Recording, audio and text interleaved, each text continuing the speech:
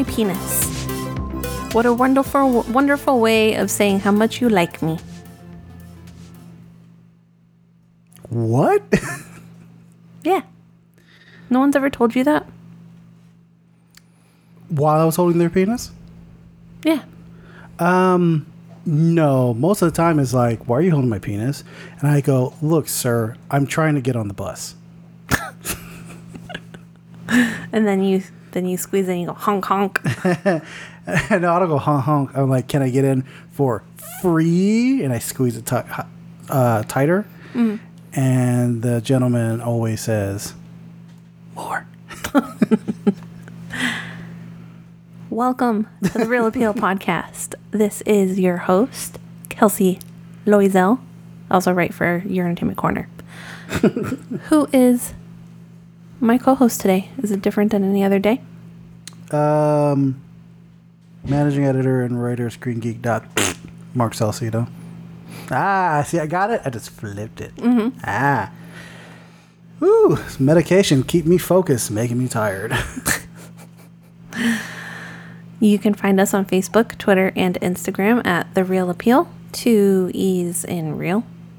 You can email us at therealappeal@gmail.com. And if you could review us on any of your choices of listening platform, that would be greatly appreciated. Like I have said, for close to 3 years. 3 years, over 150 episodes. Actually, I think we're close to like 160 because there's those bonus episodes we did. We're everywhere. We're on all podcasts. Maybe we're not on Acast. Damn, we should really try to get on that. I've been seeing a lot of people getting on Acast now. Just thinking a lot. Stop thinking. Our segments for this week are our recent review of 3,000 Years of Longing, our variety time, Who Keeps Killing Quixote, our geriatric cinematic of The Fisher King, which came out in 1991. Mark. Yes? Yes. What's the topic? Curses, wishes, and tall tales. I should have said tail talls. For some reason, I picture myself typing in tail talls and be like, yeah, that's fine. That's totally fine. Did you like how I said the recent review? How'd you say it again? I was 3,000 years of long. Ing. When you said long ing, I thought you were buying yourself more time because I was changing the variety time. Oh no. Title because I remember I wanted to change it to who keeps killing Quixote, and I was like, oh, that sounds dope. I'm gonna put that in there, but I forgot. I thought you were buying yourself time, but no, I'm just an idiot. I mean, you did it below too. Did I? Let me change that. There you go. It's fixed. And the other one. There you go. And in the title. And in the title. What in the fuck? I want to talk to you about something. Kelsey, have you accepted our Lord Jesus Christ Savior into your heart? No. Okay, cool. Then I'm going to ask you this question.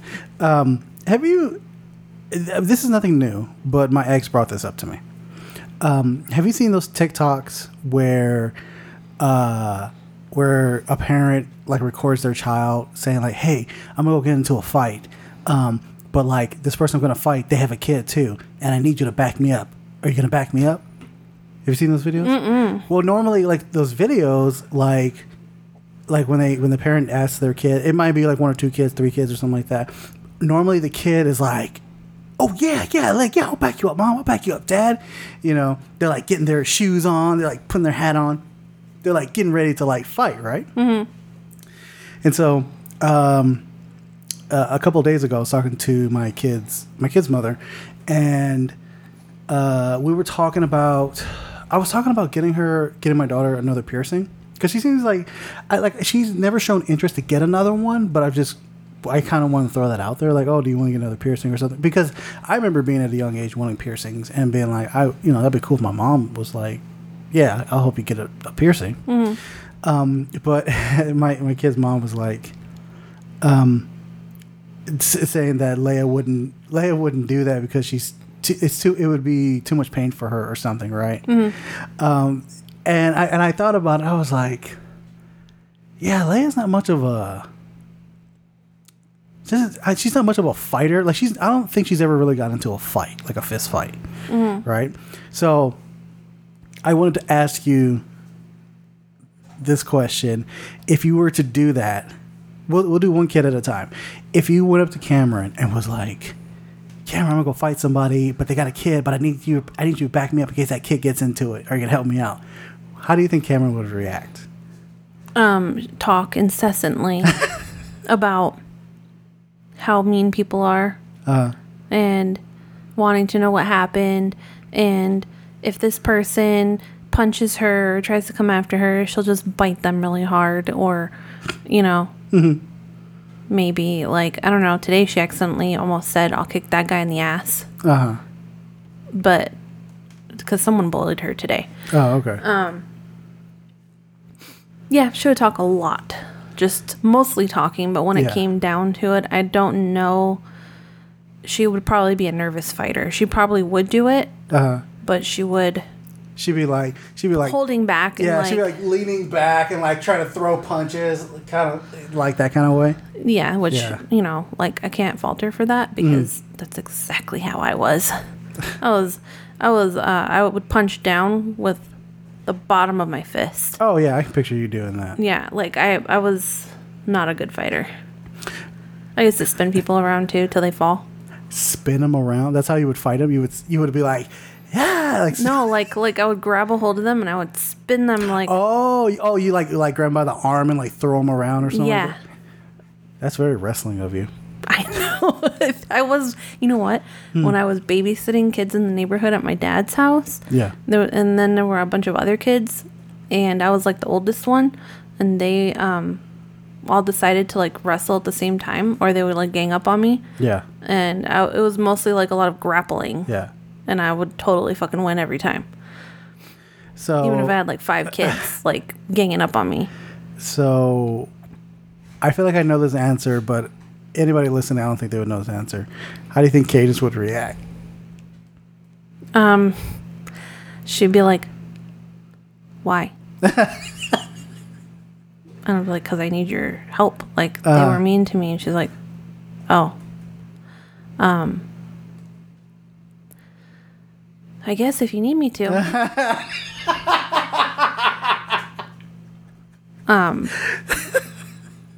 And then she would just stand there probably. And I would ask her what, why isn't she fighting? Yeah, yeah. And she wouldn't be able to answer why. Yeah, she'd be like, I don't know. I don't know. I don't know. I'm like, does it have something to do with the hair in your face and you can't see anything? No. And that's how it would go. While you're just getting double teamed by the parent and their kid. Exactly. Do.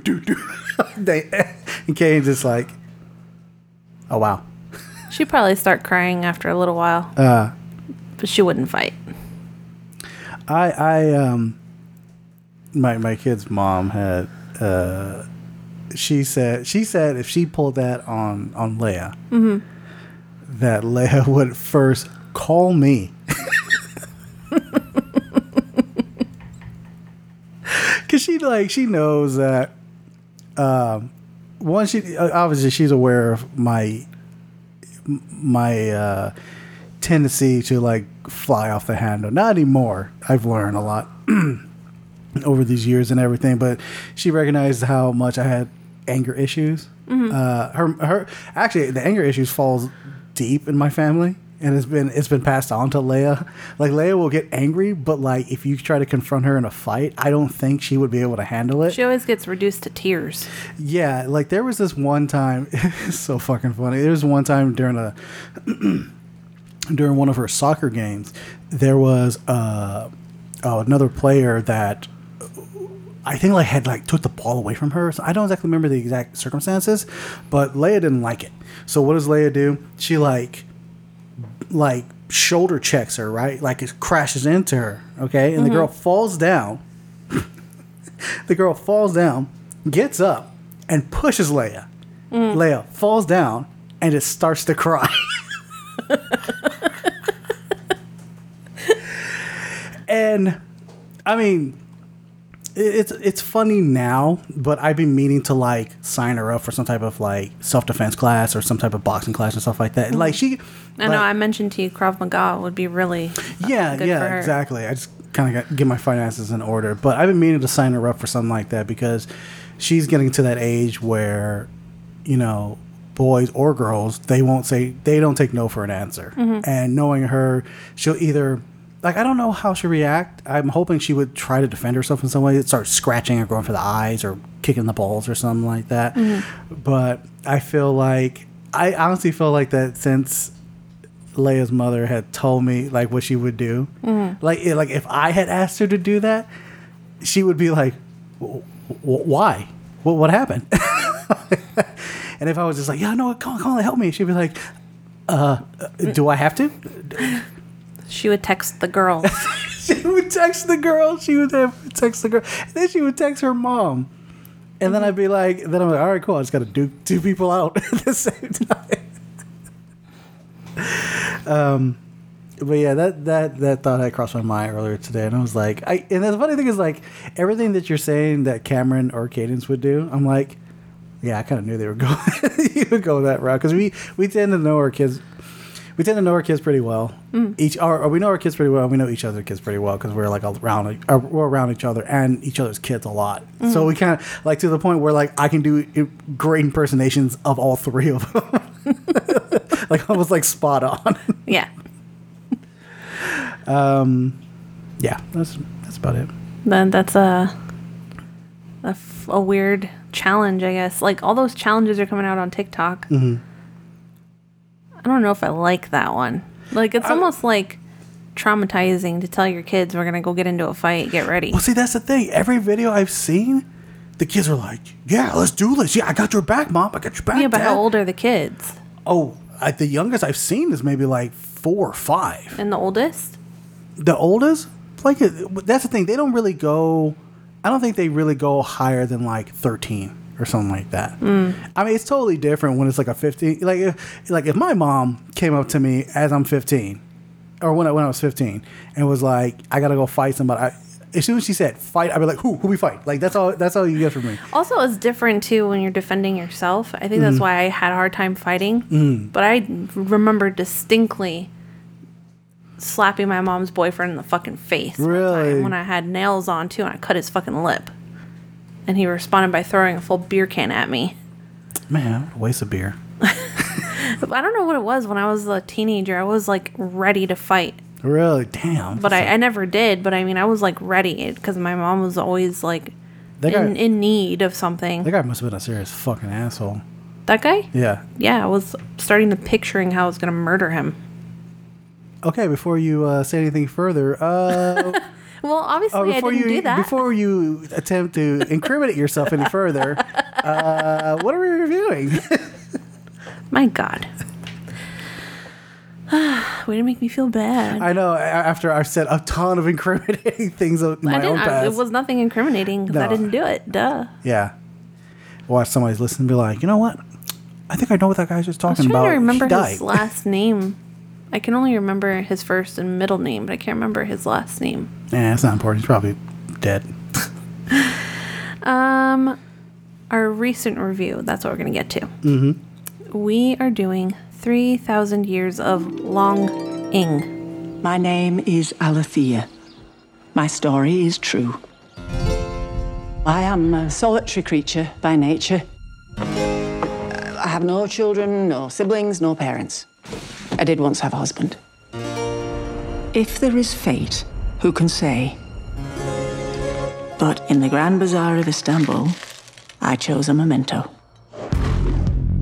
I like it. Whatever it is, I'm sure it has an interesting story.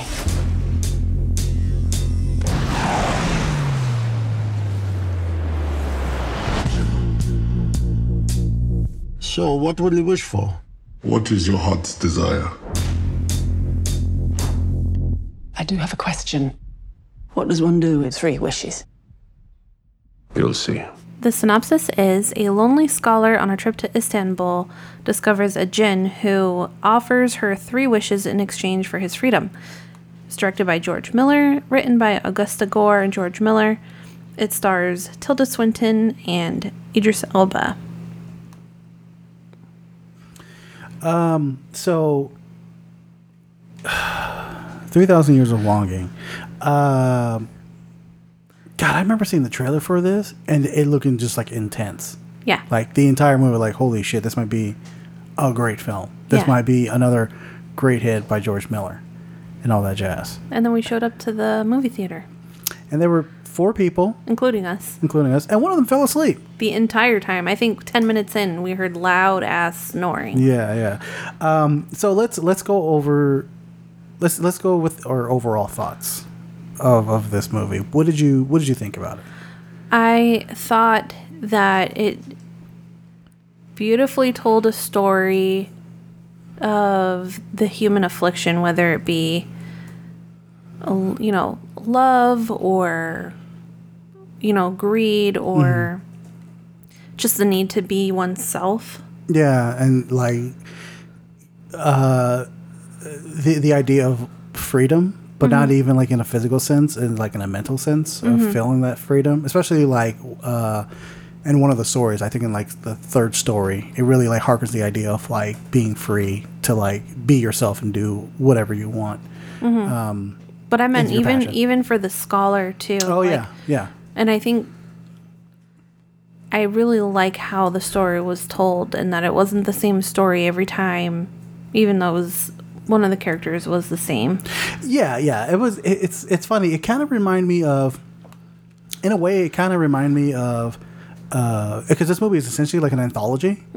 But in a way, it kind of reminded me of the animated film Heavy Metal, where one character tells another character how they have affected history in some form or fashion, but like in a more positive way, and like circumstances just happen that it falls in a negative way. Right.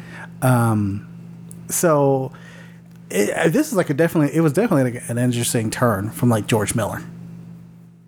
I'm not very familiar with his work, so Well, I mean, just think of the Mad Max films. And you're like, yeah. But before that, you said before that he did mostly like children's stuff, right? no, not before that. But before Fury Road, he did Babe, and I think Babe 2, Pig in the City, and then he did like the Happy Feet movies. I think, I don't know what it was in him, but something woke him up. He was like, I need to do adult films again. Like I need to flex my fucking directing capability. And he did the hugely popular, widely successful Mad Max Fury Road.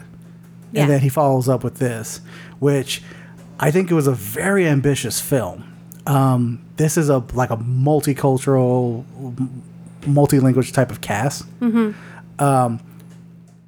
It's so funny because like this story is not, I don't want to say it's not relatable. It's definitely relatable. But like it's not an American story, which it still can be, but I feel like it wasn't sold as an American story. No, it wasn't sold as American, and also it's relatable, but also like, you know how films, a lot of people are like, oh, it's not relatable, and then it's like, okay, but when you watch something relatable, it kind of pisses you off because it's relatable. Yeah. Like I feel like this, or they see it like it's too familiar or something like that. It's like, but you want something relatable there. right? So that's what I like about this is that you can understand everything, you can feel it, but you don't necessarily feel like you're stuck in the movie. Yeah. Like it definitely sweeps you off your feet, Yeah. but you don't feel dragged down by it. Yeah. It's like uplifting. It's definitely like fairy tale-ish. So this movie is a clean hour and 48 minutes. It did not feel like an hour and 48. It did not. To me it felt longer, but not in the negative sense. More like wow, they're really stretching their feet. Like yeah, they're really going in different areas and they're really like tapping into a lot of stuff, and like there's like the scope of like the production design and the scale of things, just like wow, they are fucking going at it hard. Like I was half expecting this movie to be like 2.5 hours, which I would have been totally fine because I was fucking fully invested in this movie. Yeah. Anything about the direction from George Miller that might have piqued your interest? I like the transitions, especially in the beginning. You notice them more, Oh yeah. where like one scene kind of melds into another. I like that. And the storytelling, the pacing was pretty good. Yeah, like I have the IMDb page up for the movie, and they have like the trailer going on at the same time. And like while you're talking, like looking at the trailer, I'm like, holy shit, those visuals are fucking amazing. Yeah, they do like, and it's so funny because like some of this, because this movie has a lot of CGI, right? And none of it actually feels like bullshit. Cheap? Yeah, cheap or bullshit CGI. It doesn't feel like Transformers where you're just like nothing has weight to it or anything like that. So like George Miller's directing, like this movie reminds me of like, damn, that's why George Miller is so fucking good at what he does, you know? And it also upsets me because I know this movie didn't make a lot of the box office. Let me actually look up the numbers real quick. That upset me too, especially that we were the only 4 people there because like even trying to tell people at work about it, like, hey, it's a really good movie, you should watch it. Erica has something personal against Tilda Swinton apparently. Really? Well, I say that dramatically and she'll be laughing and saying, I don't have anything personal against her, I just don't like her since she was in this one movie a long time ago. Okay. And she can't see her as anything but that role now. So the movie made so domestically it made 3.6 million. Internationally, not even barely $500,000. So worldwide, it's not even topping like 4.5. It's at 4.2 right now. That sucks. That does suck because like because I remember saying this like on the right, excuse me, on the ride home after watching this movie with you. I was just like, this is a great movie. It just sucks that nobody's gonna fucking see it. Yeah. Like style wise, you would almost think that maybe 3 separate directors did 3 different segments, but it's just one mind able to like split off in 3 separate directions and still keep it interesting and keep it cohesive. Yeah, and keep it very cohesive. Yeah, and then like the writing it was from George Miller and Augusta Gore, which I believe is George Miller's daughter. I believe this is actually her first feature she's ever written. That is some hella good writing. Yeah, Augusta Gore's first film. Wow. 3,000 years of 3,000 years of writing. Fuck. 3,000 years of logging. 3,000 years of long. Ing. So yeah, I was really enjoying the writing. Man, I'm trying to think of anything specific that really got me. Oh, like okay. Now, the movie could have really had fallen, or could have failed because it's essentially doing world building. This movie is doing an incredible amount of world building. Like, I'm not familiar with like the history that they're telling or how they're interweaving with whimsicalness and magicalness with like actual events of history. The only thing I know is like what a djinn is, and that's because of Miss Marvel and What We Do in the Shadows has been talking about djinns. I'm like, okay, it's a genie, got it. All right, cool, right?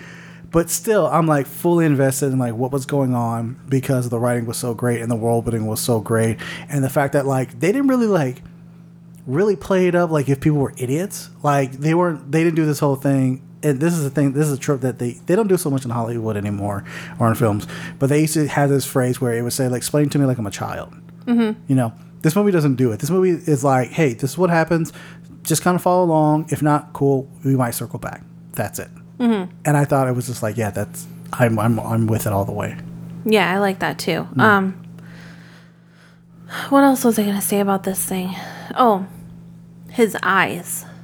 Who, Idris Elba's? Yeah. There were lots of times where his eyes were, like, you couldn't tell if they were being CGI'd or not, but they were very, like expressive. Oh, yeah. But you kind of know that it's not natural for them to look that way, but it also doesn't look fake. So I was like kind of confused by it, but like in a good way. I think that really goes into the acting capability of Idris Elba. He's done like a ton of movies and been in a ton of roles and stuff like that. And it's so funny how this dude is not bigger than he's not a bigger star than he is right now. Mm-hmm. Like this dude he shows up in like blockbuster films. Yeah, and like the Hotels.com commercials. Hey, I have a theory of why he does that. It's like, I think he does it because like it's extra money, and I think they shoot on location wherever he is already acting. Exactly. Because the latest one that I saw was him in like almost like African setting or something. Oh, so it might have been Beast or something. Yeah. I think that's the case. Or it's like, hey, Idris, Hotel.com wants you to do an ad for them. Okay, what, they want me to come down somewhere? Yeah, they want you to fly to Fiji. All right, cool. And like that's it. I'm in Fiji for like 3 days. Yeah, sure, why not? Free hotel? Yeah. Cool. Which is why I think like Ewan McGregor does the same thing. Because he does for Expedia, I think. Yeah. Yeah. Because it's still Kaylee Cuoco for Priceline. Oh, okay. Who does Kayak? We're all thinking about like... No, there's no person for Kayak. Yeah. So since you mentioned about Idris Elba and his eyes, any of the acting that you enjoyed watching? The love interest in the third story, I really enjoyed. Oh yeah, that was such a great fucking story. But mostly like the main characters are Tilda Swinton and Idris Elba, and I like both of them for what they do, and I think they mesh well in a really weird way. Like you don't expect it. Yeah, like that was one thing. Like when I saw the trailer for this movie, and it was like, these two are going to be like love interests and stuff like that. I was like, I'm not going to buy it. I can't buy it. Yeah, because he's like this cool like black guy, and super suave as shit. Yeah, and she's kind of awkward and maybe a little mysterious, but in like kind of a ghostly kind of way. So like, how could that work? Yeah, and apparently it worked really fucking well. It did, except for one point. Okay. And that is that for most of the movie, you don't see that chemistry at all. Okay. And then there's a hard switch. But then you quickly start believing it. Well, yeah, and I think that hard switch, I honestly think that hard switch was on purpose because of what happens to kick off that hard switch. But yeah, I fully agree with you. Like after the hard switch, you're just like, okay, I totally believe that they are really in love. And that's the thing, they didn't have to like and I think this once again goes great to George Miller's directing and the two leads performance. They didn't really have to like do the super duper like PDA type of to convey that they're like in love. You know, no, it was actually the thing that made it come out as true. Like true love is the fact that didn't exist. Yeah. Like it was based on friendship and understanding of each other. Yeah, exactly. So that's what I liked about it the most. Yeah, and that actually made that actually made me enjoy the ending a lot more. Because normally, no, I take that back. Well, normally when you end a story on the high, you have to end it on the low to kind of give it like a satisfying ending. Yeah, otherwise it comes off as too cheesy. Yeah. Like, oh, I expected that, whatever. Yeah, and this movie, it honestly started on the low in the terms of like love and passion, and then like solace and stuff like that, and then it got to the point where like, okay, it's gonna end on a high, and it was like a bittersweet kind of high. Yeah, exactly, and I think it totally worked. That's why when the movie ended, and like not right now, like a couple minutes ago when I said it's an hour and 48 minutes, I was like, really, that felt longer, but like in a great fucking way. It did, but also that hard switch we were talking about, I think if they would have spent just 3 minutes just ironing that part out, because I think the switch didn't have to be that way. Yeah, because you don't even see her wheels spinning. Nothing. That's the thing. I take that. I think you do. I think the scene where she does like a hard swallow. I think that sounds so wrong. Without context, that sounds so wrong. But like when she does like a hard swallow, I think that's supposed to be like the wheels spinning, because that's in relation to like what happened earlier in the movie. Yeah. I don't know. But to me, that was that was just a hard switch. That was a hard switch? There wasn't enough, like, Chemistry beforehand to yeah, to it was just relegate like that. all of a sudden. Yeah. Yeah. I can see it. I can see where you're coming from. It wasn't much of a problem on my end. Well, it wasn't for me either. And also, like, the line of questioning that was going on throughout the whole movie just kind of gave me a sense of, like, I need to protect myself. Yeah, yeah. All right, you want to get to the spoiler section? Yeah. All right, so we're going to talk about 3,000 years of longing in the spoiler section. You know, we're talking about Great Lengths and all that stuff, blah, blah, blah, blah. So if you don't want to be spoiled, here's your spoiler bumper right about now.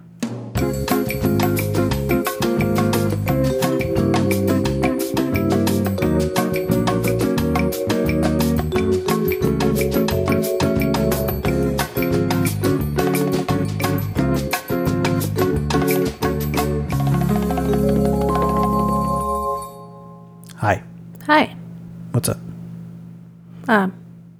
This guy. For now. For now. Is your name Chicken? What's the name of that movie? Chicken Little? Chicken Little? My name is Little. Chicken Little. Anyway, so the third story. It seemed like that was your. I'm assuming that was your favorite story. That was the one with the woman Yeah. and the search for knowledge and All right. everything like that. So that was my favorite one for the content. Oh yeah, yeah, The first one was my favorite one for the visuals and for the idea, like the mysticism and the fairy tale-ness of it. yeah. Plus, like, whoever plays Sheba is fucking amazing. That woman was gorgeous. The second story I didn't really care for. Yeah, that second story was kind of. I wouldn't necessarily was poo poo, but it was very like, all right, we're kind of like pumping the brakes on this story for now. You know, with that being said, when you're talking about the three stories, it's interesting because I think this goes into how great the writing is and the directing. The first story was like huge in mysticism with like these weird creatures and stuff like that. Even the way how I think the character was King Midas. Solomon. Oh, was it Solomon? Okay. How Solomon like swoo like, you know, Queen of Sheba and everything like that, and with the music and everything, and how there were like these like weird creatures, and how the jinn got into the bottle and everything. And then the second one, the mysticism kind of like declined a little bit, right? It was still there, but not as prevalent as in the first one. Then in the third story, there was almost no mysticism at all. Well, yeah, I think that's really great, too, because Yeah. that's like the world forgetting about magic. Yeah, yeah. And then it jumps into like, okay, now we're in the present. There's like this, it's only science now. And it's funny because in the beginning of the movie, that's when Tilda Swinton's character was saying that stories used to be about mythology and kings and all of these things. And as time goes on, they're becoming more and more about science. Yeah, exactly. And so then what happened is the stories became more and more, like, less and less magical. Damn, I'm trying to find the actress name, but I can't seem to find it anywhere. Which one? The one who played the one who played Sheba, Lady Queen Sheba. Like they have their lineup all weird on IMDb page.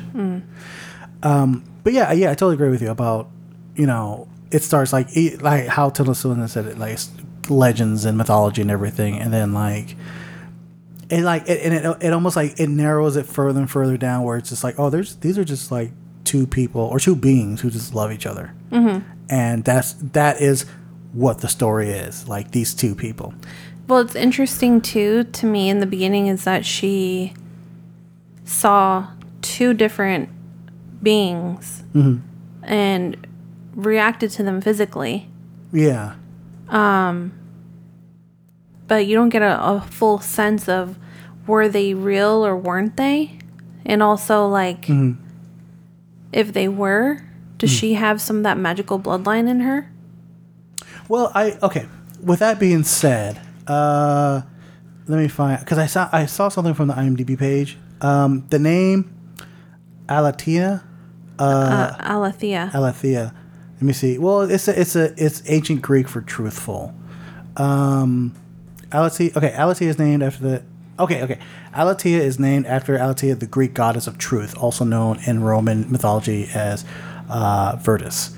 So maybe that might be maybe that's kind of like a small way of being like, kind of, in a way. You know, she has some type of mysticism in her, some type of magic in her, and maybe that's why she can actually see these things, these beings, but she just chalks it up like an overactive imagination. Right. You know. That's what I think. Which, you know, when I think about it, it doesn't really bother me that they didn't explore it, because that's not really the point of the movie. It just kind of like leaves the audience to be like, I wonder. Right, exactly. Yeah. Which is what we like. Exactly. What, like, and earlier in our non-spoiler review, I had mentioned about the visuals. Man, I love the fucking visuals of this movie. I feel like I need to be on something to like, not to necessarily have to watch it, but I want to be on some type of hallucinogenic just to be like, whoa, what the fuck is this? Maybe that's why George Miller did it like that, purposely, for people to get high and watch it. Maybe. I want to see an interview with him. He's like, yeah, intentionally make people to get stoned and watch it, or whatever you fancy. You know, not alcohol, because alcohol's not cool, kids. It's all about the good drugs. Oh man. What? Am I wrong or am I right? No, I'm right. Thank you. I'm right. Another thing I like about this movie is that it explores some harsh realities. Oh yeah. We're selling this as like a very beautiful story. It's like, no, it's like some realistic shit at times. Yeah, like the first story is definitely about losing love and being forgotten, right? And it kind of sucks for the djinn. Yeah. But then the second story is like, I think that's more about like greed and being selfish. Self-important. Yeah, self-important. Yeah. but of course he's still. It also has like the brother who's slow, and in one way I was happy that like they're like, oh, they have like, you know, basically like a BBW kink in it, but like, oh yeah, but like I felt like that sucks because they're with this guy who's like half a brain or some shit. Yeah. So to me, it was kind of like a kick in the head or something. Yeah. I felt like you were gonna say a kick in the dick. No.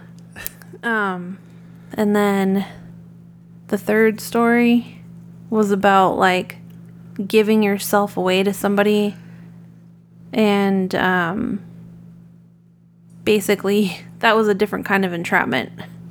Yeah, like, man, that shit was so heartbreaking to watch. That like the djinn, like this whole time had been wanting to be released, right? He needed like the 3 wishes to happen so he can be set free. And then like the one possibility that it could actually happen, and it could be like with somebody that he like first time like truly loves, that person says, I wish I could just forget you. And like that's so like it's so funny because that's such a, I think that's such a passionate and like love thing to say. Yeah, especially like when you hate somebody, because I mean, you and I have been in relationships where like the person, like you or the person, or me and the person will like say the most hateful shit to be like in a way to make that person disappear. And this person like literally did it. Yeah. And it was like in a time of like, just, this is gonna make me sound like a guy, obviously, but it's like, okay, just calm down. Just calm down. And no woman ever wants to hear calm down, because that just gets more angry. Yeah. Well, no man does either. Oh, to hear calm down? Oh yeah, absolutely. Yeah. Yeah, but Trying to be, you know. I'm trying to be the ultra feminist. Yeah. By saying that women don't like to be told to be calm down. No, to agree that men are trash. And we'll say shit like that. Yeah. You know, because feminists, they scissor each other, right? I'm glad you thought that was funny. I know, I just threw all that away. Like, God, we're fucking disgusting. I think, I think I'll agree with. So I'll agree with you that to me the third story was my favorite story, right? And I think because I'm such a passionate person. There you go, passionate person. I'm tired, and and that story is so relatable. But I really do love that first story as well because it's so like just wildly crazy, all this kind of stuff. I kind of wish that first story was a little bit longer though. Yeah, me too. Yeah, and the second one, I did enjoy the second one. I felt like that second one went on a little too long. It in did. some cases. Yeah, it did. Because it went on for generations. Yeah. Also, I like how they both learned about each other. Because after all the stuff he had been through, and while they were talking, he was like, you are like, it's my luck I get the most unimaginative person who doesn't even know what to wish for. Yeah. And I think he learned that you don't have to be outwardly passionate to be a passionate person. Yeah. And like she was passionate in her own right. right. And so I think he learned to be respectful and to understand on a different level. Yeah. Which she really needed. And she learned to, like, because she was scared of everything, and that's why she was more interrogating him. Yeah. Like, so what happened in this story, or you're holding back on me, or whatever. And then I think she finally realized after his third story, like, so you truly understand what love is. Yeah. And I've never experienced that, and I really want to. Yeah, and so that's what she makes that wish, for him to fall in love with her. And that like you had said in the non-spoiler section, that was kind of like the problem with, for you, that was somewhat of the problem of it was such a hard switch. It was all of a sudden. Yeah.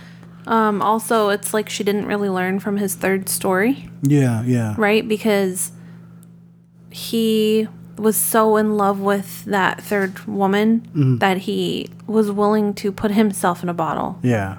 And which is kind of like what she had been doing not for her whole life, but like especially after she lost that child and after the divorce of her first husband. She kind of did the same thing, but more like metaphorically speaking. Right. Yeah. Like mentally and emotionally she was in a bottle, but I mean, like, she basically was asking him to do that again. Yeah. By asking him to love her. Yeah. And it wasn't going to be a natural thing. Like, he wasn't naturally in love with her at that time. Yeah, but obviously he grew into it. He grew to love her, yeah. Yeah. That sounds kind of creepy. You're going to grow to love me. It's very, like, reverse Beauty and the Beast. Yeah, it is. Holy shit. You're absolutely right. And there were times where she would say something and it would, like, really piss him off. Not like he would get violent towards her, but he would obviously have, like, it would, like, trigger him in a way. Yeah, exactly. So before we finish off this segment, what did you think about, like, the last, I guess you can say maybe, like, the third act, where they're out in the world, like, experiencing each other and, like, living their lives? I think out of everything, that was more my favorite than even the stories. Really? Okay. Why? I guess in a way, I kind of feel like that. Like I bottle myself up. Yeah. And it's just nice to be able to see someone who does the same thing, like getting respect from someone and giving it back in return. Like there's like a natural level of love that most people don't understand. Like, even when my kids talk about dating or whatever, they're like, yeah, my friends love each other. I'm like, no, they don't. Yeah. Like, you don't know what love is. Like, even most adults don't really know what it is. Yeah, that's true. You don't know what love is. I know what love is. I know when it's cool. So, for me, that's like the love and respect that was shown in that third act, and then also the sadness. Like, I gotta have when they had to part ways. when she found him in the basement. Oh yeah, that part was. I thought when that scene happened, I was like, holy shit, did he just die? Like, I know, would've I been thought it. that too. Yeah, I would have been like, wow, this is a fucked up ass movie, playing with my emotions like that. But yeah, at that time, I had become so fully invested. And I think that's why I said I felt like the movie could have gone longer, because in that third act, I was even more invested in what was going to happen, because I was like, I want to see what happens now to them, since like essentially he's free but not so free, you know, but like how are they going to like live together, how are they going to coexist together. And I'm kind of glad that they didn't really have to resolve into like stupid hijinks, like, oh, he's got to meet her parents, or oh no, she had no siblings, or like, oh no, like, oh, how are her friends gonna react? Where here's this dude, you know, out of nowhere. What does he do for a living? You know, all that kind of stuff. And I'm kind of glad they didn't go that route, just to be like, no, let's just focus on them and their relationships. You know, They did kind of bring up that a little bit. There was a part where they brought up racism. yeah, I had a bit of an issue with that, but obviously I was looking at it at a surface level, not looking at it on a deeper level, like how you took it. Because I was just like, oh, cool, rage. That's all I'm starting to feel right now. I kind of liked it because it didn't just show racism. It was basically like both of these two older women were toxic. Yeah. And they didn't like anything. Yeah. So racism was just par for the course, because they're bigots probably on every single level. Yeah. And they'll tell you they hate tea and then tell you the next person they love it, probably. Yeah, exactly. So when I got to the close, this is gonna get you an idea of how stupid I was while watching this movie, where she like wishes for his freedom. She's like, I want you to be free. And then it fades to black.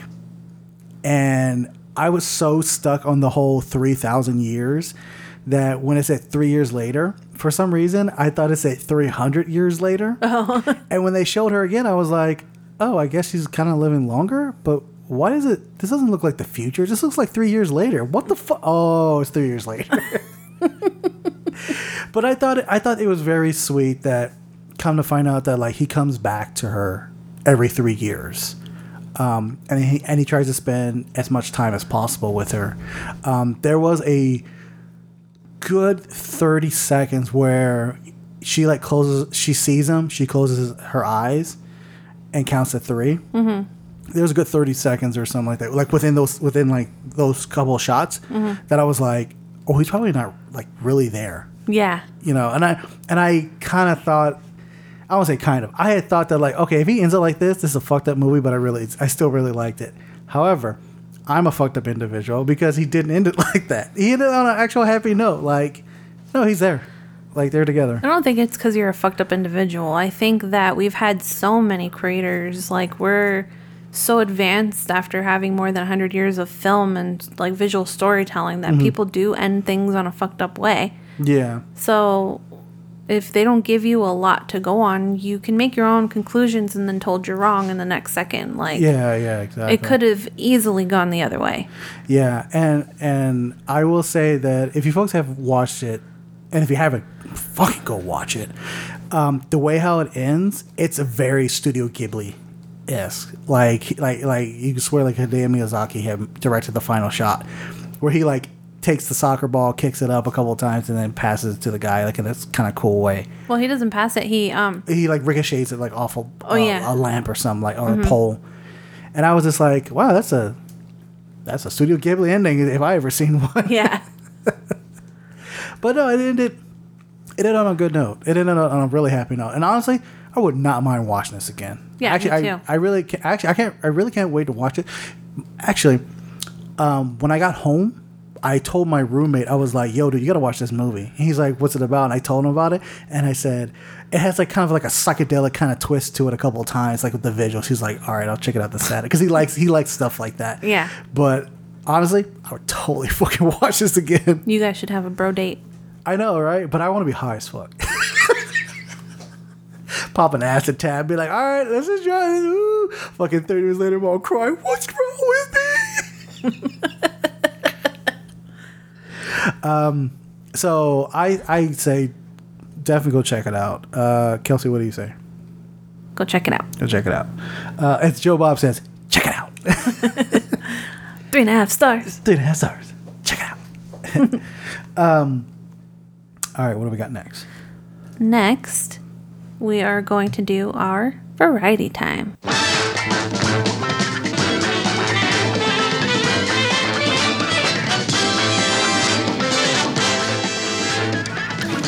So it's who keeps killing Quixote? Quixote. The mote. You know, or as white people like to say, Quixote. Really? No. Oh, okay. I'm like, those people are idiots.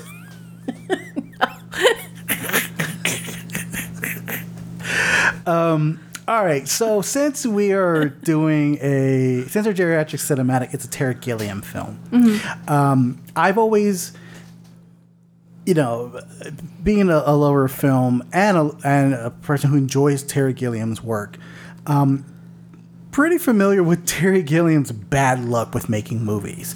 Like, he always has a hard problem. Something always happens that it doesn't allow him to make certain films. For example, there's like a number of unrealized projects, which is The Sisyphus and the Minotaur. He was originally supposed to do Watchmen. He was originally supposed to do A Scanner Darkly. Another unrealized project is The Defective Detective, a Connecticut Yankee in King Arthur's Court, Tale of Two Cities, Time Bandits 2, Good Omens, Untitled Gorillas movie, and The World Jones Made. So that's a number of projects that he has not done. Guillermo del Toro is the same way too. He has a number of projects that just never been fully realized. So Terry Gilliam's history with bad luck and film, for example, Brazil was caught in the crossfire between Gilliam and Universal, who in the wisdom felt it would work better with a happy ending. This is from an article from The Guardian. It's called "Why is Terry Gilliam Cursed with Bad Luck?" Another film that's very famous that he's worked on that was plagued with bad luck was the Imaginarium of Dr. Parnassus. Is that Parnassus, which famously was to star Heath Ledger, but he died during production. So they got like Johnny Depp and Jude Law. Like, he was able to like mingle his way around to like incorporate why the actors are changing in the movie. Not all of them are jinx. The Fisher King was nominated for 5 Oscars. 12 Monkeys and the Brothers Grimm, which also starred Ledger, fared well at the box office. However, one of his most famous cursed projects was The Man Who Killed Don Quixote. So I found this article published in 2020 from The Telegraph. The article is called "The Curse of Don Quixote: A Timeline of Everything That Went Wrong with Terry Gilliam's Film." Now, to give you guys a smidgen of history, it took him 30 years to make this movie. Shit. 3 decades to make this fucking movie. So I'm going to go ahead and read to you some pieces or some excerpts from the article. So at the time, the United States voted in 4 different presidents. Princess Diana went from marriage to divorce to death. British children cycled from the Game Boy to the Tamagotchis, the Pokemon cards, and the fidget spinners. But through all that ever-shifting change, the Terry Gilliam was still plugging away his Don Quixote movie. Dubbed the most cursed film of all time, The Man Who Killed Don Quixote entered the cult fantasy director's brain in 1991, when it has stayed permanently lodged in an inoperable tumor, explicitly surviving lawsuits, deaths, and natural disasters along the way. So, it was the story idea for the film, a loose retelling of the classic Miguel de Cervantes story. Gilliam envisioned a time-bending adventure in which a modern man named Toby, to be played by various incarnations by the likes of Johnny Depp, Ewan McGregor, and Jack O'Connell, encounters a 17th century nobleman of significance who believes himself to be Quixote, a knight who must reintroduce chivalry to the world. Following an almost never-ending series of half-starts, hold-ups, and cast changes, Gilliam's film is finally released in 2018. In the wake of an angry backlash against Gilliam himself for calling the Me Too movement a witch hunt. Shit. Oh, I know, right? Okay, so here's where we start. 1997. Gilliam's first read of Don Quixote in the late 1980s, with his plans materializing in 1991 to adapt the book for cinema. Gilliam began properly putting the film together in 1997, shortly after the release of his sci-fi thriller 12 Monkeys. Now, 12 Monkeys was a modest success, right? Right now, it has... Kelsey and I even reviewed it with our buddy James. Mm-hmm. So it's a modern classic, and sought out European financing after being scared by his experience in Hollywood. Speaking to Neon Magazine at the time, Gilliam said, "The years I've wasted on this one. I was so frustrated with Hollywood. I went after European money needing $20 million. And they said, 'You're on.' But I found out I needed more money. Sean Connery was mooted by Quixote is air and Sean is earth, so I backed away. I saw Nigel Hawthorne as Quixote and Danny DeVito as Sancho Panza, and they hittered because I committed to another project." In 1998, Gilliam had changed his mind about the adaptation, introducing a time travel element to his script, co-written by Tony Grisoni, in which a 20th century movie producer is sent back in history and meets Don Quixote. Gilliam's Fear and Loathing in Las Vegas star Johnny Depp signed on to play the modern role. I remember seeing pictures of this, like growing up. I remember seeing pictures of Johnny Depp as his character. With the veteran actor, French actor Jean Rochefort cast as Quixote. Christopher Eccleston, Miranda Richardson, and Depp's then partner Vanessa Paredes were set to be in the movie as well. 2000. Mm-hmm. Speaking to the Fantastic Dreams, Guillermo Gilliam said that while he was deep in pre-production, there was still quite a bit left to do in advance of the starting film, including somewhat scarcely significant accent training for both Rochefort and Paredes. The former still working on his English, and the French Paredes trying to convince as a Spaniard. I think when you're saying Rochefort, I think it's Rockford. Oh, Rockford? Oh, yeah, my mistake. I'm sorry. Rockford. Thank you.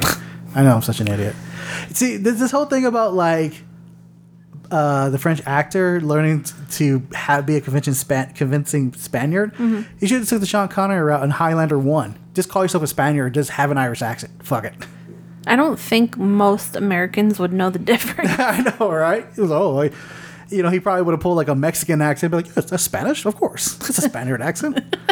So Gilliam said it's about coordinating all things. It's about coordinating to make sure that people aren't stepping on others' toes.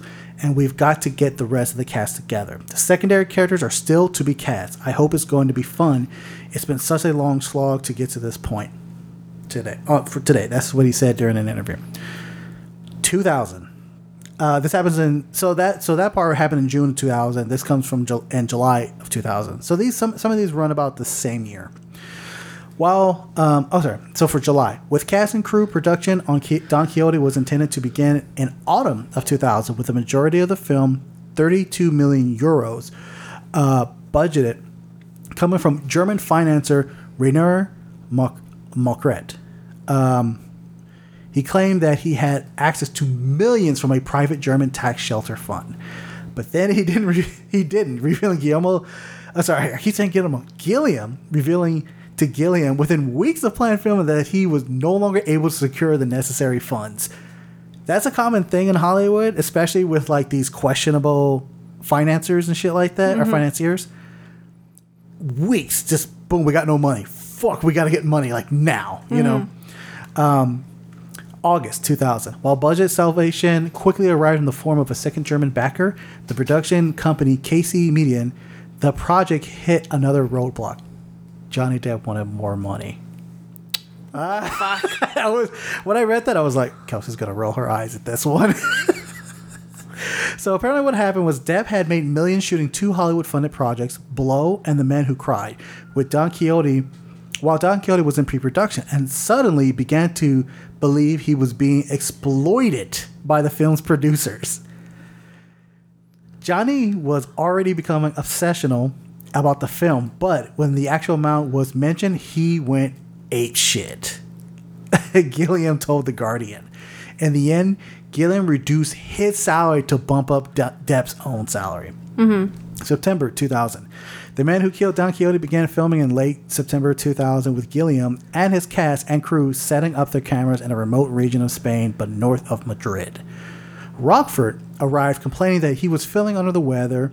There was a little time for the cast to take part in a full script read-through before filming was due to commence, and the set happened to be located right next to a military base with loud planes flying over daily. So they had to get the shit going, ASAP, right? Yep. Then a flash flood happened, washing away the entire 2 days into production. The entire set gone. October 2000. While the film set was undergoing repairs, Gilliam shot where he could, but Rockford's health continued to deteriorate, while crew members refused to plant the ailing 70-year-old on a horse due to safety concerns. Rockford insisted he could continue. After filming on the horse for an hour and being lifted down from the animal by 2 support crew, Rockford was airlifted to a Paris hotel where he was diagnosed with a double hernia. Wow. Kelsey's eyes are widening. She's like, what? A day later, representatives from KC Median arrived on the Don Quixote site to watch the first dailies from the film.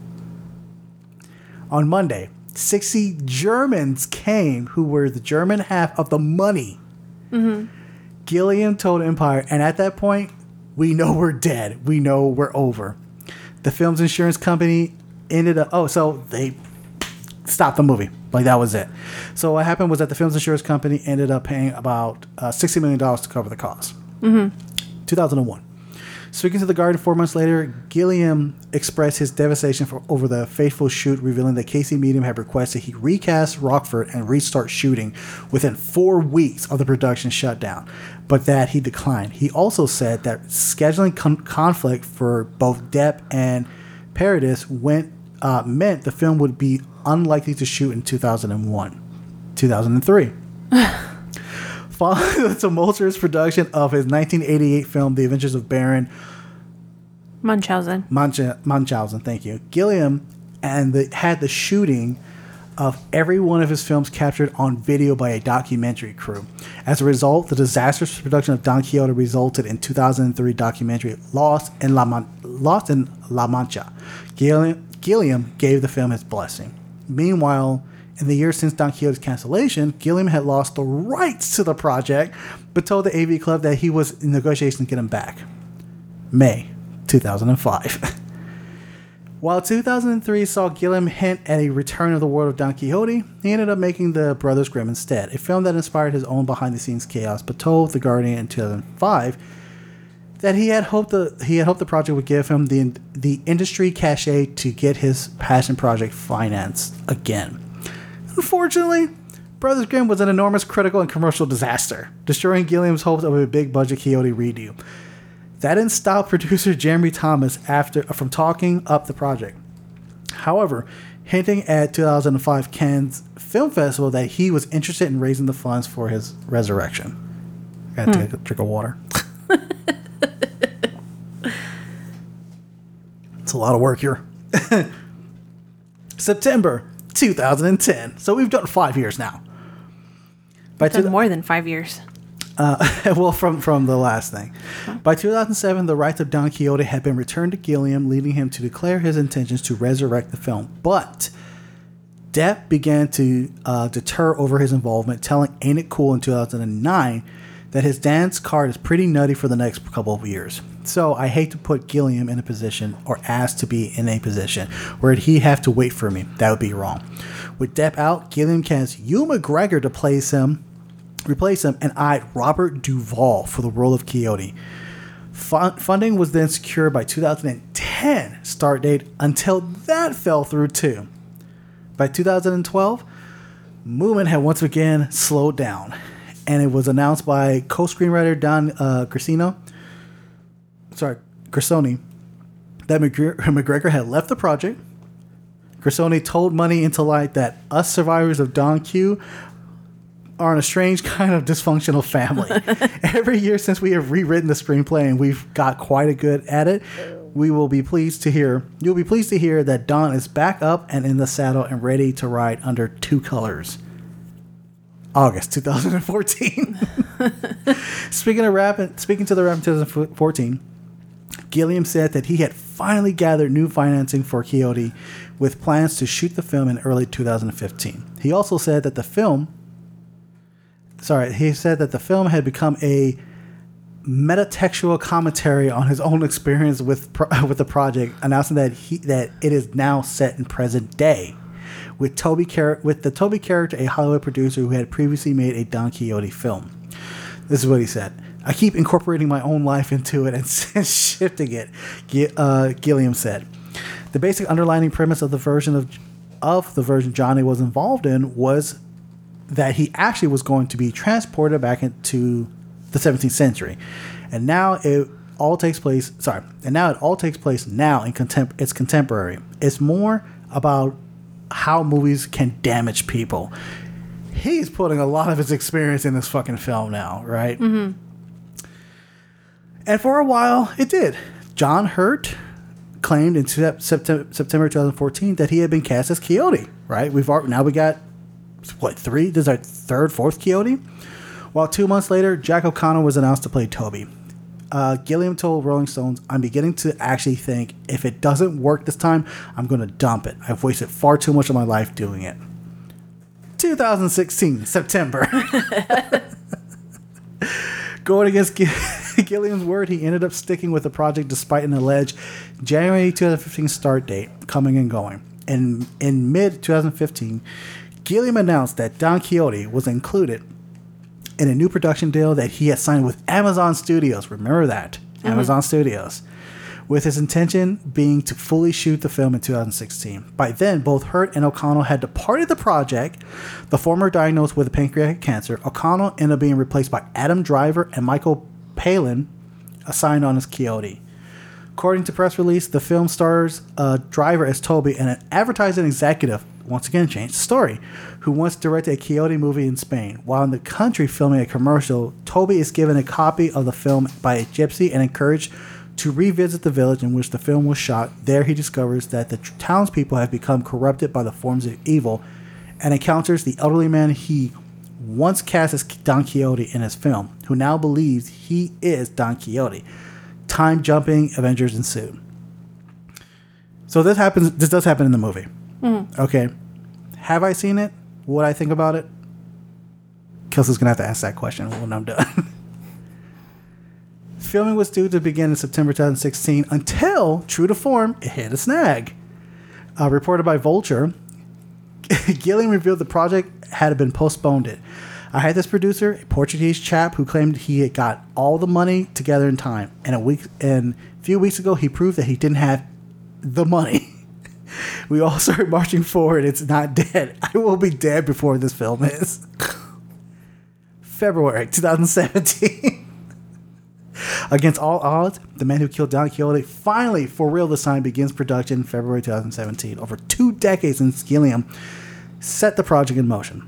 Joining Driver in the cast are Jonathan Pryce, who's now replaced Palin as Quixote, Stellan Skarsgård, and Olga Kurylenko. The only cast to stay with the film since the earliest inception was Pedro Almodovar's muse, Rosie De Palma, who posted an image of the film script and on Instagram with the caption, "Finally, we're here." But it wouldn't be Gilliam's project without at least one mishap, with the director taking to Facebook in June last year to deny crew members desecrated a 12th century Portuguese convert during filming. Jesus Christ. There was not one iota of disrespect involved. He wrote, "People should begin by getting the facts before hollering hysterically." I remember seeing that post. June 2017. And overjoyed, Gilliam took to Facebook in summer 2017 to announce that production had finally wrapped on Quixote, declaring that any sensible people would have given up years ago, but sometimes a pig-headed dreamers win in the end. So thank you to all of the ill-paid fantasies and believers who have joined to make this long-standing dream a reality. So he's stoked. The film is pretty much made. Yeah, it's wrapped. It's done. Okay. Is that the end of it? Well, Shortly after Gilliam announced the film's production, French studio Alpha Films alleged that the film was illegal and they owned the rights to the Don Quixote story. What? Remember the Portuguese chap? Mm-hmm.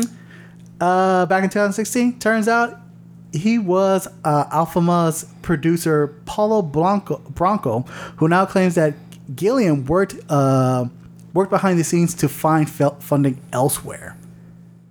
2018, April.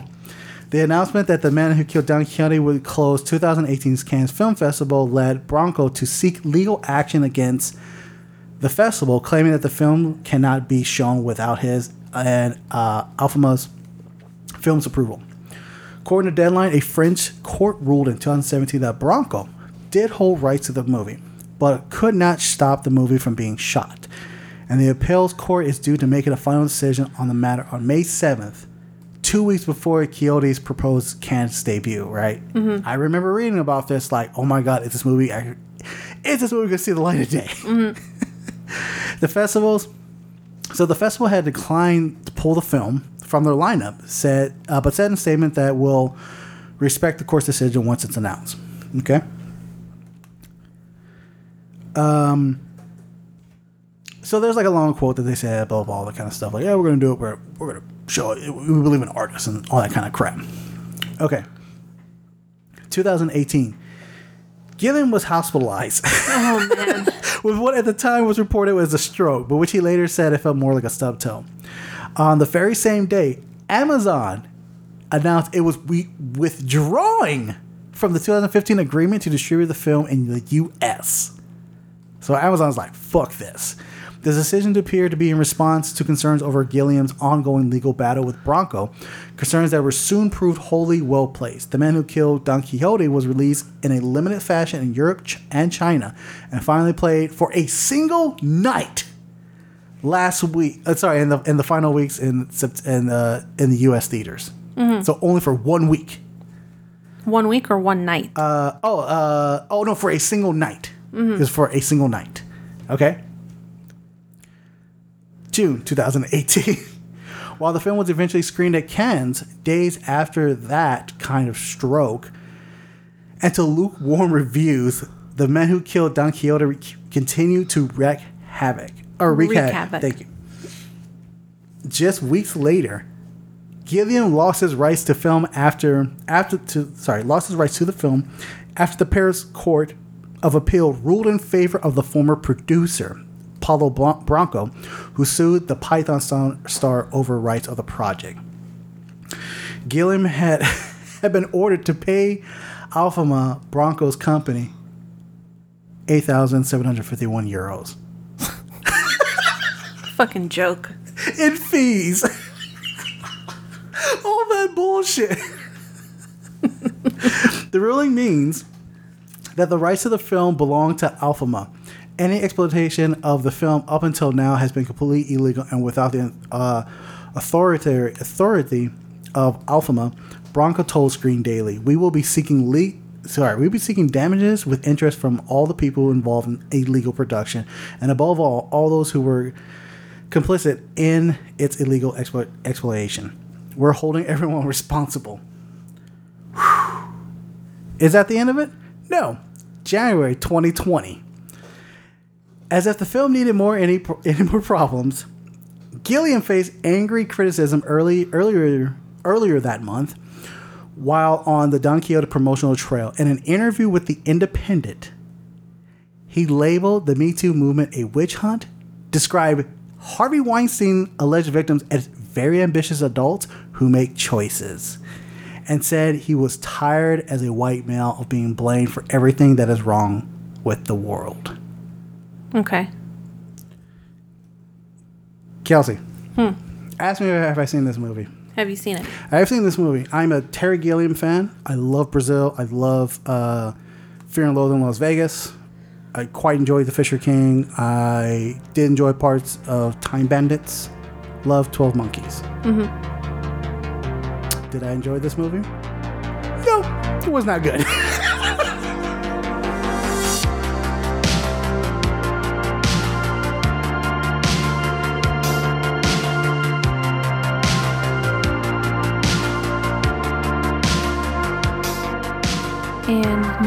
are going to do our geriatric cinematic of 1991's The Fisher King. Okay, Jack, we're on the air in 5, 4, 3, 2, 1. Hey, it's Monday morning, and I'm Jack Lucas. In the world of talk radio, Jack Lucas was king. Look, I said I want an offer, they can forget it. To stay on top, he did whatever he had to. Forgive me! But one day, Jack went too far. It was Mr. Lucas's offhand remark that seemed to have fatal impact on Mr. Melnick. No matter what I have, it feels like I have nothing. Yo, what's going on? And just when he was about to give up on his own life, he stumbled into Perry's. Unhand that degenerate and remove your presence! I like New York in June. How about you? You know who I am? A hood ornament. No. I'm a knight on a special quest. A quest. And I need help. The synopsis is: a former radio DJ finds redemption in helping a deranged homeless man who was an unwitting victim of a mistake he made. Directed by Terry Gilliam, written by Richard LaGravenese. It stars Jeff Bridges, Mercedes Ruehl, Robin Williams, and Amanda Plummer. Hi. Hi. The Fisher King. The Fisher King. Get my levels checked. All right. You know what? Didn't see this movie beforehand. No. I seen like bits and pieces of it, but that's what I was, because you seemed interested in it, like it was the first time watching it, but then you got up and made yourself a sandwich. Mm-hmm.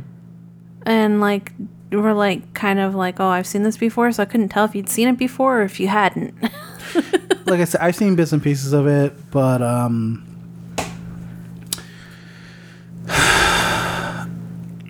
did enjoy it. It took a minute for me to really get involved with the movie, and that's not from like taking away of like, oh, I made myself a sandwich. It was just like, all right, I'm with it. I'm kind of going into it, but like I want to get into like the story, the whole weird story of it and everything. I pretty much I waited for Robin Williams to show up.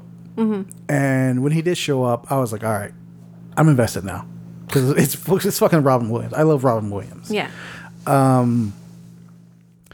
But, you know, the most important thing is no one gives a shit about what I think. What does Kelsey think about this movie? I liked this movie a lot. Did you? Mm-hmm. Okay. Now, before you go into why, do you think you like it a lot because Cadence like sat down and was watching it with you? Like, she was totally invested in this movie, and I don't know if maybe that has something to do with it, or did you like it because you were just enjoying it? No, I just enjoyed it. Okay, all right. I know she was sitting there watching it, but she was out of my line of sight, so most of the time I didn't even remember she was there. Okay. So what did you like about this movie?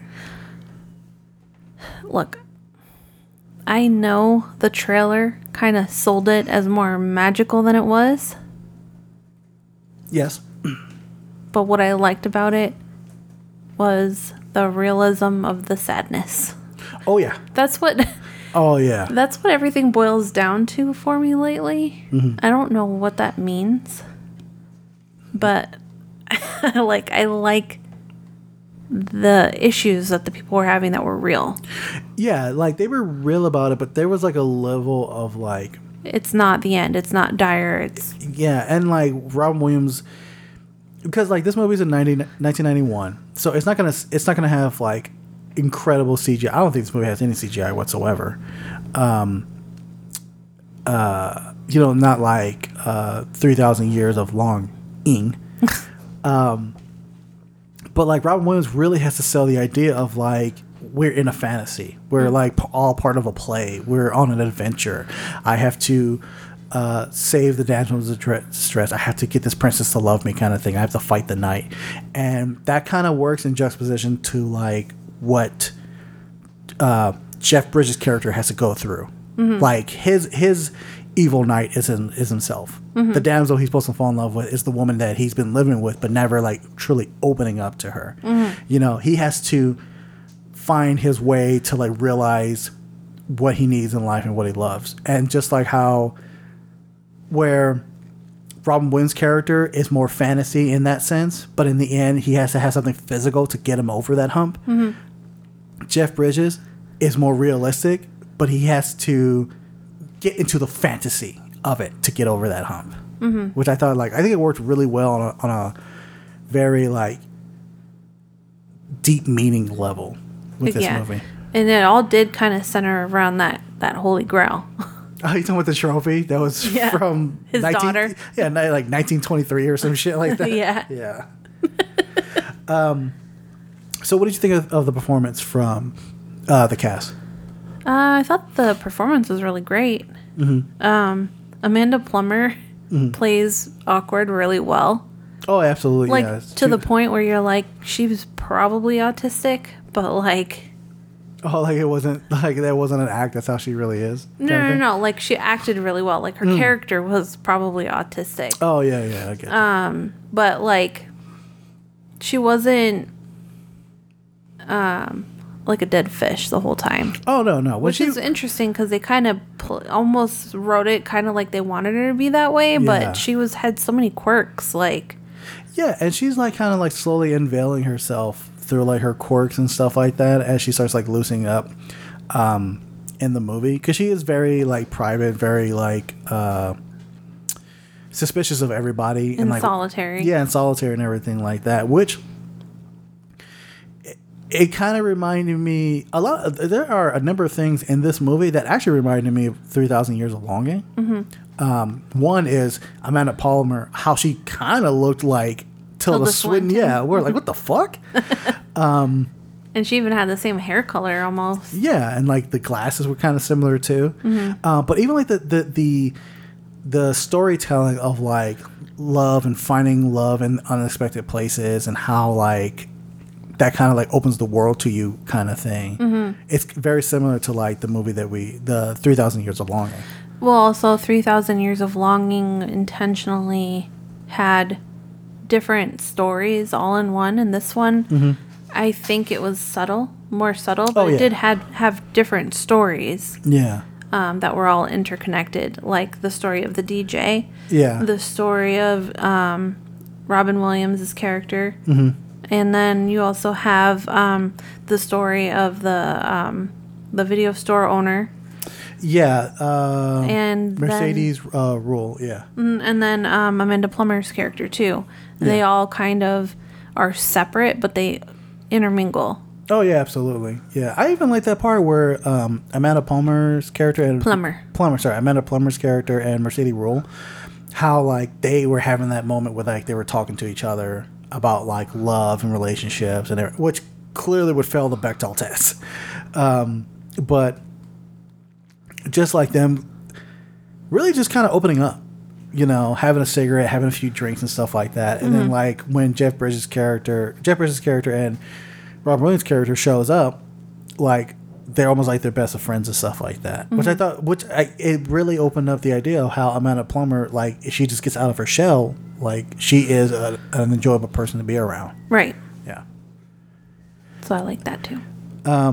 Any thoughts on the directing? Yes. Nothing? I'm just kidding. I was waiting for you to be like, hello. No, my thoughts on the directing are I really like how he pieced the story together, because I think this type of story is easy to fuck up. Oh, yeah, absolutely. And not only that, but they show sadness, but they also show light. Like, one of my favorite scenes is when all four of them are in the restaurant. Oh, yeah, I think that's a great scene. Like, I love that. And, like, I think I was genuinely happy the way you would be if you had, like, an impromptu, like, moment with your daughter or something. Like she's, like, really, like, you almost step outside of it and you can see it for what it is. And, like, and I do that with my kids all the time, too. I know I'm fucking weirdo, but, No, you have those moments with the girls. Either sometimes you have them when they're together. Sometimes I think you have them more when you have them separated. Like you're able to focus on Cameron or Cadence, and you have like those genuine moments that is something similar that we saw in the Fisher King. Yeah, but what I'm saying is the stepping out of it and looking at it part, because I do that a lot with mine. Like I can actually like sit there and appreciate it. Yeah. Without taking it for granted, I guess. I get what you're saying. Yeah. And so, like, it was almost like even though that moment in the movie wasn't mine, like, I was able to, like, sit back and appreciate it and not take it for granted. Like I felt like I was having that moment, too.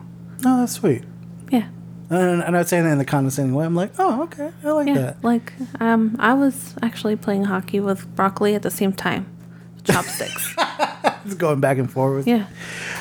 One scene that I absolutely love is the scene where they're at the New York train station. I forgot what it's called. What's the exact name of the place? Grand Central? Yeah, Grand Central Station. I absolutely love that scene because how Robin Williams' character Perry sees Liddy, the Amanda Plummer character. Lydia. Is it? I thought it was Liddy. Lydia. Is Lydia? And like how they're like walking through the crowds, but as they get, hit the mic again. As like they're walking through the crowds, as they get further and further in the crowd starts dancing, like doing the waltz together. Yeah, I like that too. I thought that scene was very fucking beautiful. I found out that scene wasn't supposed to be in the movie. They were going to shoot something else, like something smaller.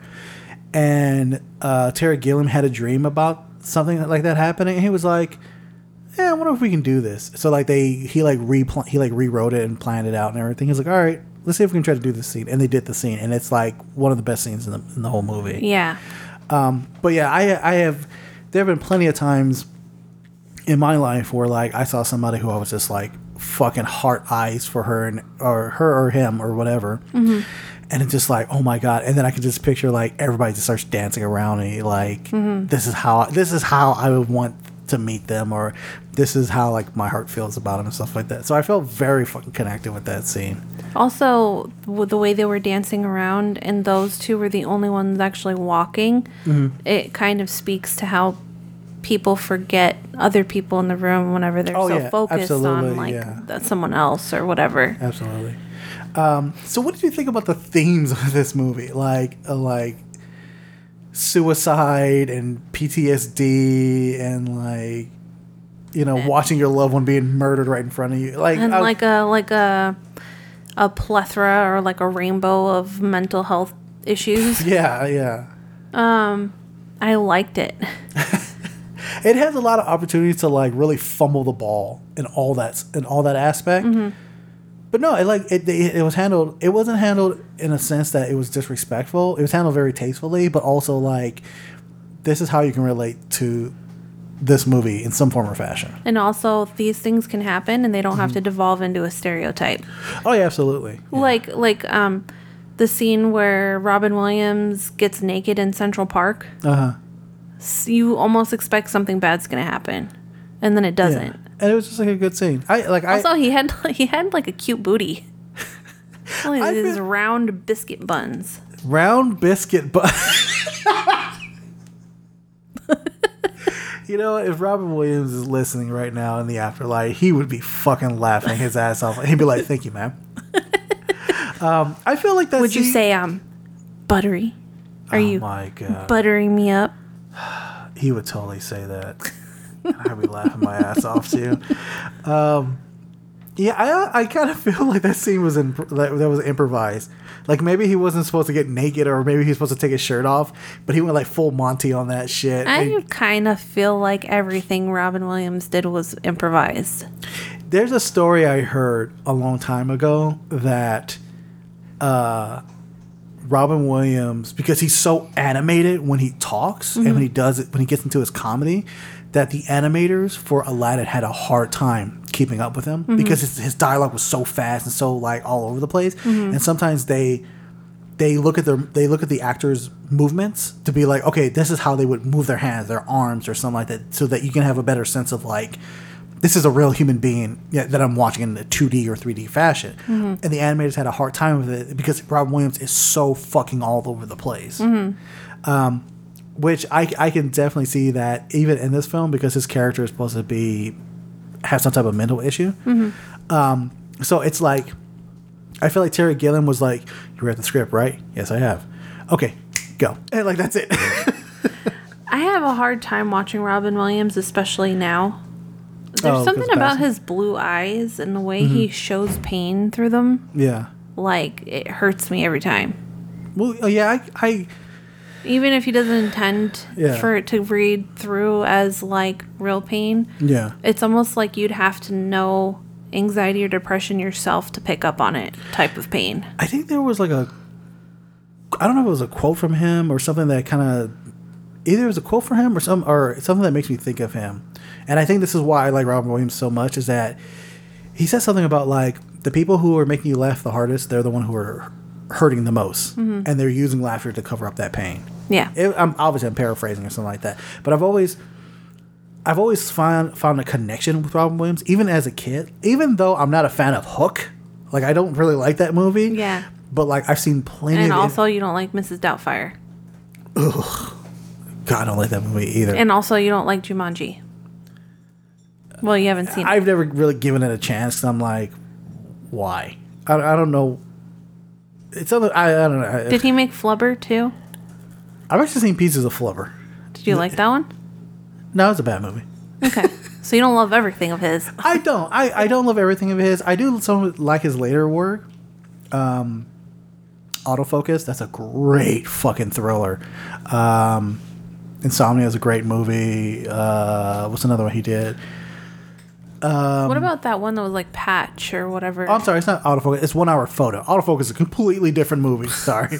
1 Hour Photo. What was the movie? Patches, right? I think it was Patches or Patch Adams or something. Patch Adams. Nope, that movie's dumb. I haven't seen that one. Phenomenal film. I gotta show you Good Will Hunting. Okay. That is an amazing film. He doesn't star in it, but he has a career-defining role in that movie. Also, like Good Morning Vietnam and all this other kind of stuff. There's another one where he plays an English teacher where like it's escaped me right now. But yeah, like whenever I would watch him in something good. Oh, another great movie he's done, World's Greatest Dad, dark comedy by Bobcat Goldthwait. Fucked up movie too. But following his career and watching him in all these movies and interviews and stuff like that, I always felt a connection with him. And when he died, he's one of the celebrity deaths. It really hit me hard because it was like everybody was like, of all people, him. You know, and he had, you know, the way how he died was pretty fucked up and suicide and all that kind of stuff. So it was. So watching this movie, it had me kind of like rethink of all those things I've seen him in and what ultimately happened to him. And I feel like that's why he really connected with that character. Why he went like crazy with the character, but like you really felt something for him. Like there's that really great scene where he's walking the Lydia character home, and she's like telling him like, this is what's going to happen and you're never going to call me again. And he's like, hold on, like you broke up with me. We haven't even had our first kiss. You've already like dumped me. Oh no, because she was like, my stomach is hurting or something. He's like, yeah, of course, because you already, you know, like had our first kiss and had sex and broke up within 30 seconds. Yeah, and like just like that whole part of him like talking to her, just being like here, like just let me talk. Let me just talk to you. He told her to shut up. I like that. The funny thing is, like, if a guy said that now to a woman, like, shut up, we mean shut up, blah blah blah, you know, it probably would not have ended well. And there was a small part of my mind I was like, ooh, that's not a good thing to say. There was for me too, but I think now like men would probably say it with a different inflection than he did. Yeah. Like he meant like shut up, let me talk. Yeah. But like I think now if some guy's like shut up. Oh yeah, exactly. That's different. Yeah, exactly. They'd probably be okay. But yeah, his character was very sweet, and this is another movie where like I felt like it was going to end badly, especially the fact that like his character gets attacked and almost like brutalized. I honestly thought like, oh wow, are we going to end the movie with his death? But it ended on a really happy note. And I really liked that movie. I really liked how it ended. Me too.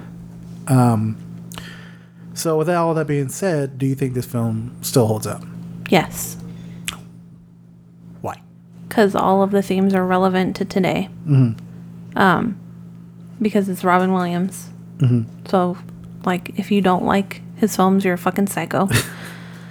It's funny how we mainly talked about Robin Williams and Amanda Palmer, but Jeff Bridges was like, yeah, he's all right. I don't know why I get him and Don Johnson confused sometimes. They kind of do look alike at certain angles, especially like back then in the 90s with the long hair. They do kind of look alike. Yeah, well, I said Jeff Bridges the first time and I was right, but when I was talking in the office today, I called him Don Johnson by accident. I'm like, and I knew better, it just came out. But, Okay. God, he has such a sexy voice. Jeff Bridges? Oh, okay. And like, that long strand of curly hair that keeps falling out. Yeah, he was looking good with that long hair. I was like, wow, holy shit, Jeff Bridges being all handsome and shit. But he's got those small meathead eyes. That's true. You know what? He looks like he would be the ugly brother to Kurt Russell. Yeah. The ugly brother, but he's not very ugly. Yeah. Like, oh, he's so... Like, he's hot, but his brother's hotter. Yeah, hotter by like 15%, you know? Yeah. You know, his like, you know, Jeff Bridges who would get the scraps. The scraps would be like models. I'm sorry, were you finished? We want to talk about his acting. Oh, no. I'm talking about if this movie still holds up. Oh. Well, no, yeah, I did. I was finished about that, but you're like, we didn't talk about the others. Yeah, we're fine. Okay. Well, because I mean, it seems like this movie, most of the focus is on. I mean, from an acting perspective, the two standout stars were Robin Williams and Amanda Plummer. Yeah, I felt like Jeff Bridges and Mercedes Ruehl. Jeff Bridges carried Robin Williams. Mercedes Ruehl kind of carried Amanda Plummer, but also carried Jeff Bridges too. Which I will admit, the end of the third act where Jeff Bridges tells her like he loves her and she like really gets into his face about it and stuff like that. Actually, even before that, where he was going to break up with her, that's what I was like, fuck yeah, that's acting. That's emotions and what I wanted from that character. So her role was decent, but it took a while to get where I think it should have been. It's hard because when you're dealing with traumas and stuff like that, how do you make it believable? Yeah, that's true. And partly it is that what's believable is that people don't wear emotions on their sleeve like that. Yeah. Especially if they've been through trauma. Yeah. So do I think it still holds up? I definitely do think it holds up. Same as what Kelsey said, that the topics are relatable. It does look a bit dated, but I think that doesn't really take away from what this film is trying to say. What? Except for the hair in Jeff Bridges' mouth. I know. And you have a thing about hair, and it was like all in there. In his mouth. It was in his mouth. He didn't even try to get it out. Yeah. But I did enjoy it. I still think it holds up. It is a bit long. It's a little over 2 hours. Could have chopped off maybe like 20 minutes maybe. Would have been fine. All right. Is that it? I have one confession to make about the movie. Sure. The name of it is The Fisher King. Okay. And when it came time for Robin Williams to tell the story of the Fisher King, the pacing had slowed down to the point where I zoned out. Okay. So literally, the namesake of the movie, I didn't hear the fucking story. Really? Yeah. Oh, wait, where he was like laying down until... Yeah. That's okay. This is as long as you got the message. Yeah. That's okay. All right. That's it. We're done? Yep. All right. So that's going to be our show for this week. We want to thank everybody for joining us on the show. We would especially like to thank the folks over at Your Entertainment Corner for hosting this podcast on their website. For all your film news, TV news, and reviews, check out yourentertainmentcorner.com. You can catch this podcast on all podcast catchers, as Kelsey had mentioned earlier. So we're going to be back next week. Our episode, we will be reviewing Honk for Jesus, Save Your Soul. The mockumentary starring Sterling King Brown and Regina Hall. Yeah, it is Regina Hall. Sterling K. Brown. I love him. That dude, he's a...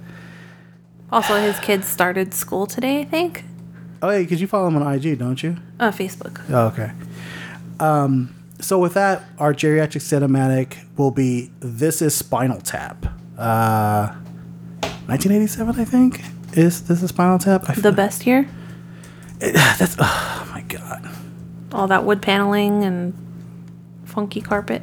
This is... Aha! No! I'm sorry. You know what? It did come out on the best year. 1984. So, the worst year? It's the best year of ever. The best year. Anyway, yes, 1984's This Is Spinal Tap. Kind of a hard one to find. It's not really streaming anywhere without paying at least $10 to buy it. So you can buy it on Amazon or YouTube TV or Apple TV. Or you can find it streaming for free on YouTube. It's just, a little hidden. We'll give you the link. Anyway.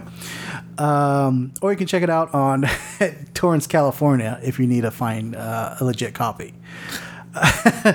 So the topic of that week's show will be, let's make a mockery of things. I really can't wait for you to watch Spinal Tap. Yeah. Yeah. One of the greatest lines ever. These go to 11. Phenomenal line. Fucking love it, 100%. It's one of my favorite movies. 100. 100? 11%? 100% or 111%? 111%. No. We want to go to just 11. Because, between a 1 and 10, you go to 11. I use that quite often. Like right now, this conversation, about a 3. But me, an 11. No. Why not? Because fuck you. It's good enough. I'll take it.